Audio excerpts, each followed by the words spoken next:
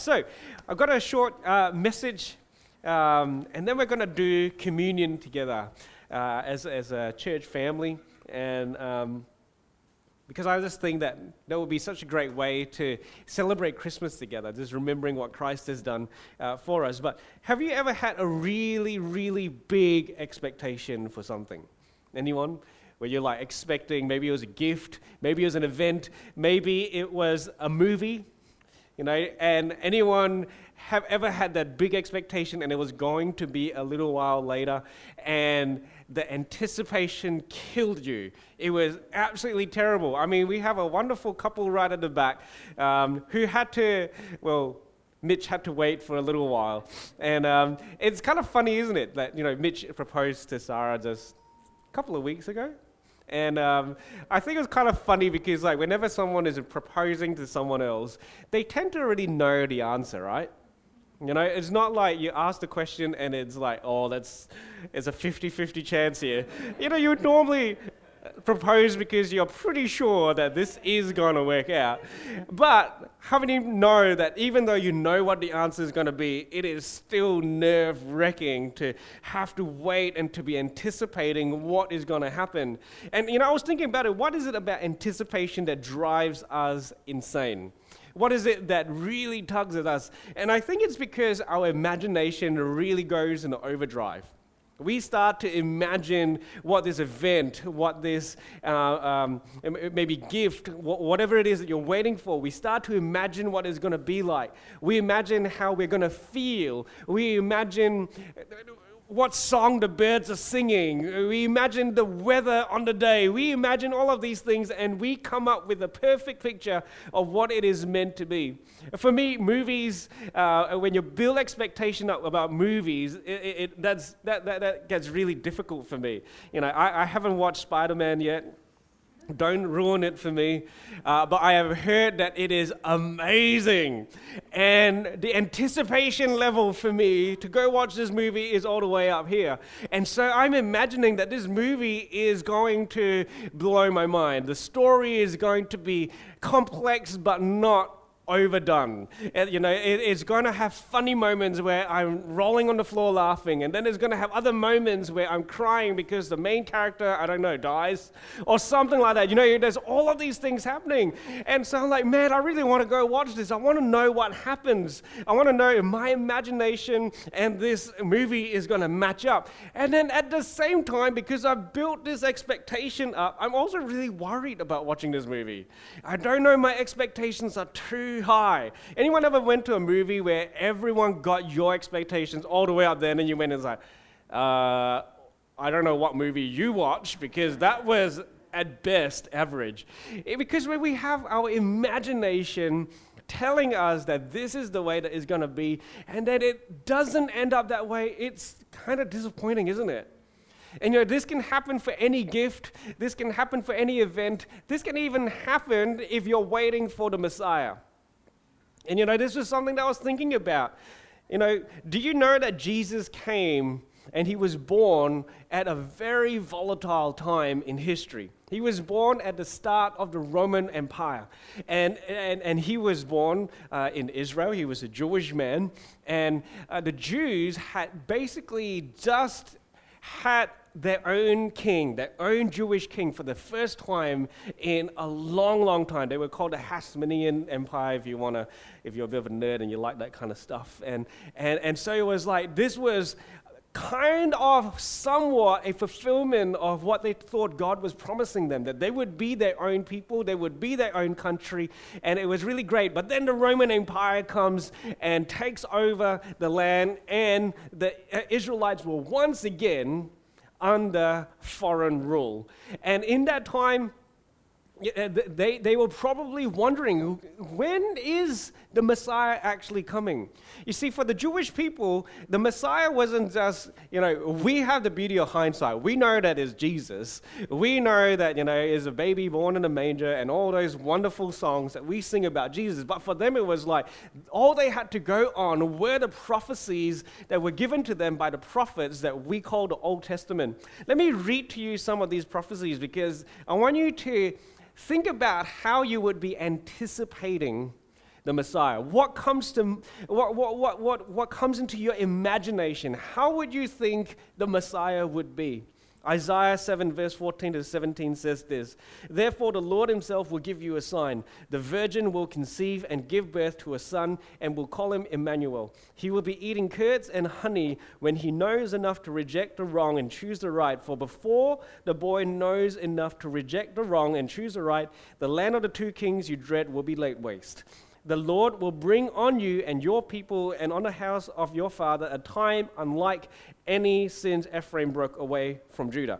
And then a couple of chapters later, we read in Isaiah chapter 9, verses 6 to 7, "For to us a child is born, to us a son is given, and the government will be on his shoulders.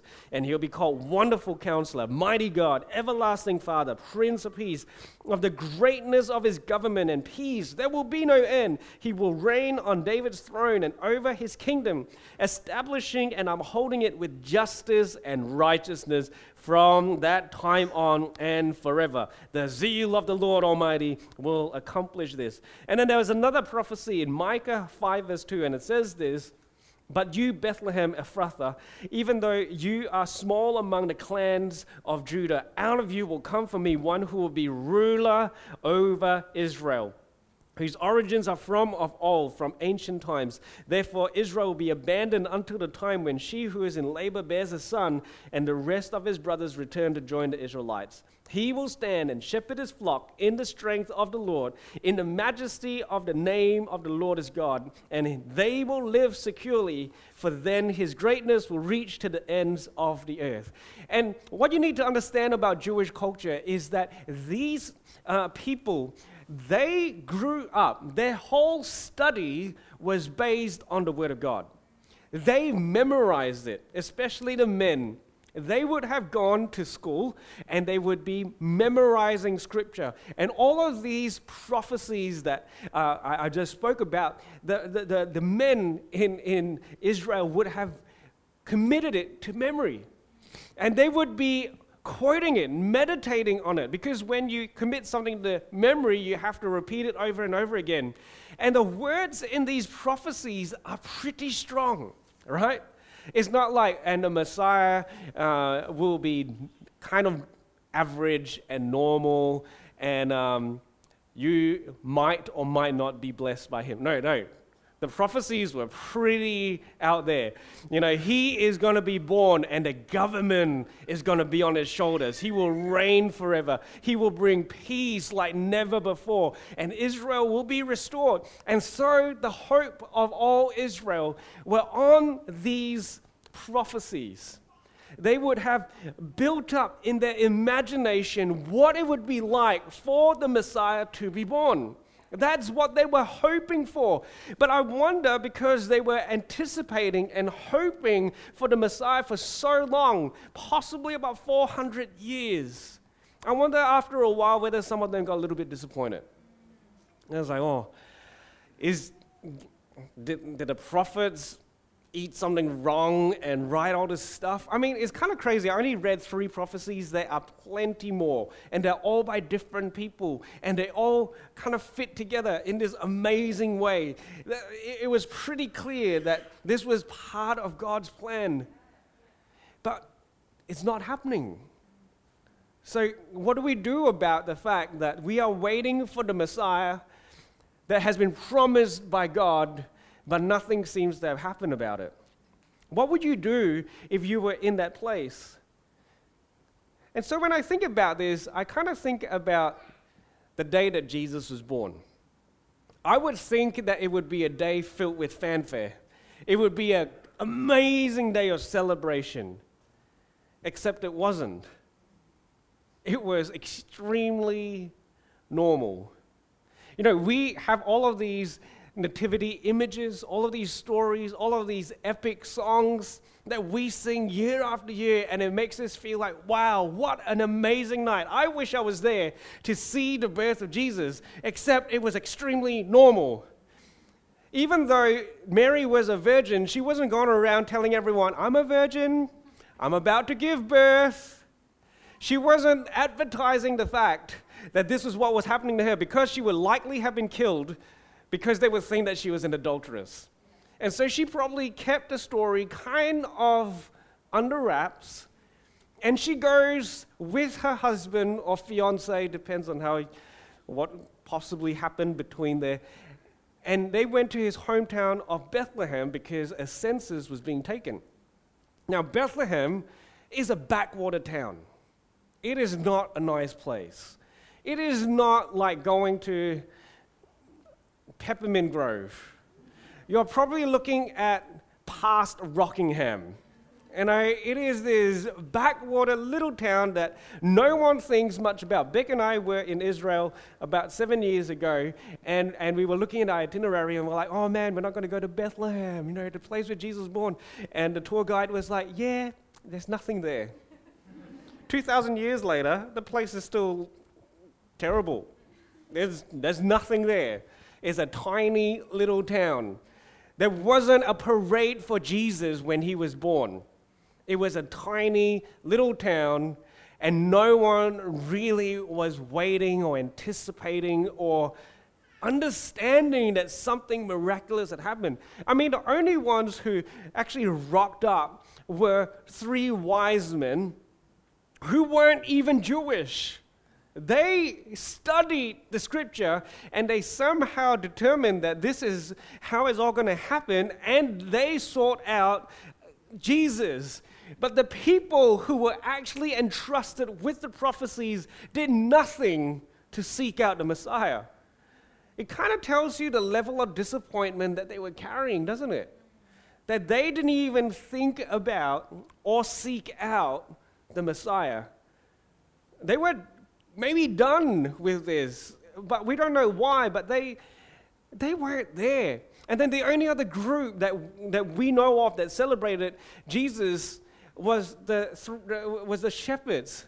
Shepherds were like low-class people, no influence. And the only way they knew about the birth of Jesus was because God sent a flock of angels to sing to them.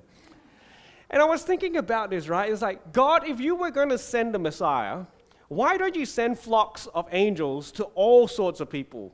Why don't you have Jesus born in Jerusalem, where the government actually sits? Why don't you make Jesus' birth more spectacular than what it was? It's kind of an interesting thought. And something else that I found out is that, the nativity scenes that you see is kind of somewhat romantic in that it's this barn, right? You have this like really barn-looking structure, and then there's hay all over the place, and then there's a little manger, and you have Mary, Joseph, Jesus, and a bunch of animals. And it's a little bit of a romantic scene. It's kind of like, oh, that's kind of quite special, except that is likely not how it was really in the first, on the day of Jesus' birth. And we get that because in Luke 2, verses 6 to 7, it says, while they were there, the time came for the baby to be born. And she gave birth to her firstborn, a son. She wrapped him in cloths and placed him in the manger because there was no guest room available for them. The word guest room, some older translations put it as inn. And so the picture that we get in Western society is that, they traveled to this town of Bethlehem and they tried to look for a place to stay. But then the inns were full, and so they just found some barn and they had Jesus there. Except there's not a great translation of the word guest room. In fact, it's better translated upper room. Christians, if you think about the time that Jesus had the Last Supper with his disciples, he said, go into the town and look for an upper room where we can have the Last Supper. Same word. You see, what happens here is some people just mistranslate it. They didn't really get it. And I want to show you a picture of what a first century Israelite house was going to be. So you can see that more often than not, there are 2 stories. And the upper room is where the humans live. That's where they stay. The lower level, that's where the animals are. And so they keep all their sheep, goats, whatever else they have there. And that's on the lower level. And so what would have probably happened is that when Mary and Joseph went to, remember this was Joseph's hometown. So he likely had relatives over there. And when he has relatives in the culture, the Israeli culture, is that if you have a family member, you must show them hospitality. You must house them. It was actually really shameful if Mary and Joseph went to an inn. It would have been pouring shame on his family. That was just not done. And so probably what happened is that because everyone was in Bethlehem because of the census, Joseph's family house was really full. The upper level was full. There was no more room, and so they made some room on the lower level for Mary and Joseph to stay. Why is that important? Probably because Mary and Joseph weren't so much surrounded by animals as they were surrounded by family. That's likely, culturally speaking, the more likely way that it would have turned out.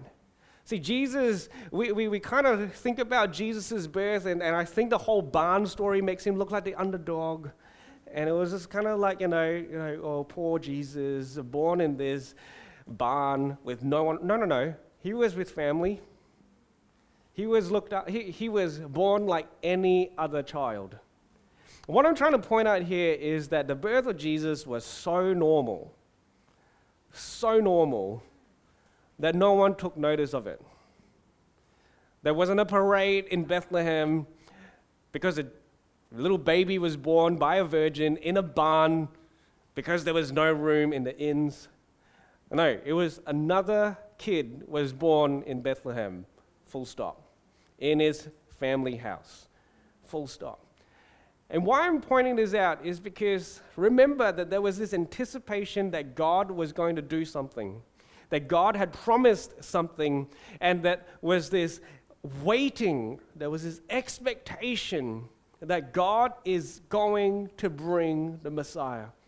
But yet the circumstances of the fulfillment of the promise are so normal that the people that were waiting for the fulfillment of the promise did not even know that it happened. And I think that is very much like how God works in our lives. We often wait for God to do something that is so spectacular that we cannot help but think, wow, God, thank you for all that you've done in my life. When I think that what often happens in our walk with God is that it's the normal things that take place that we don't even know or think to be aware of. And yet God is using it to bring about the fulfillment of his promises. As we step into a new year, I know that the world that we live in is a little bit crazy, and I know that there's a lot of disappointment. I know there's a lot of like, God, what are you doing? And what I felt to bring this evening, when we think about Christmas, is that we're not waiting for a spectacular miracle, even though God can do that. But we're just simply trusting that even if things are normal, or what we think is normal, God is at work. Yeah. Even though the breakthrough doesn't seem to be happening, even though I am feeling low, maybe depressed, maybe anxious, whatever it is, God can and is still at work. And so we can get the band up this evening. If we can get the host team distributing the communion. If you're not comfortable with having communion this evening, that is completely fine. Just let the host team know. But I feel like what we need to do in this moment is to have just a moment to go, God, I don't know how you're going to make this work. I don't know how the fulfillment of your promises are going to take place. And yes, there is perhaps some disappointment that I'm carrying because I'm still waiting. But in this moment, I'm going to trust that God, you have and are at work in my life. And why we do communion is because we remember that Jesus has already accomplished what the Messiah was prophesied to accomplish. He conquered death, he conquered sin, he's opened up a way for us to have life and life eternal. And he is at work in ways that we do not see. He's at work in ways that we do not know. And the fulfillment of those promises, God is always faithful. And so if I can get everyone just to close your eyes for a moment. Can I ask you just to have this moment with God and perhaps have this conversation? If there's any disappointment, if there's anything that you are desperately waiting for,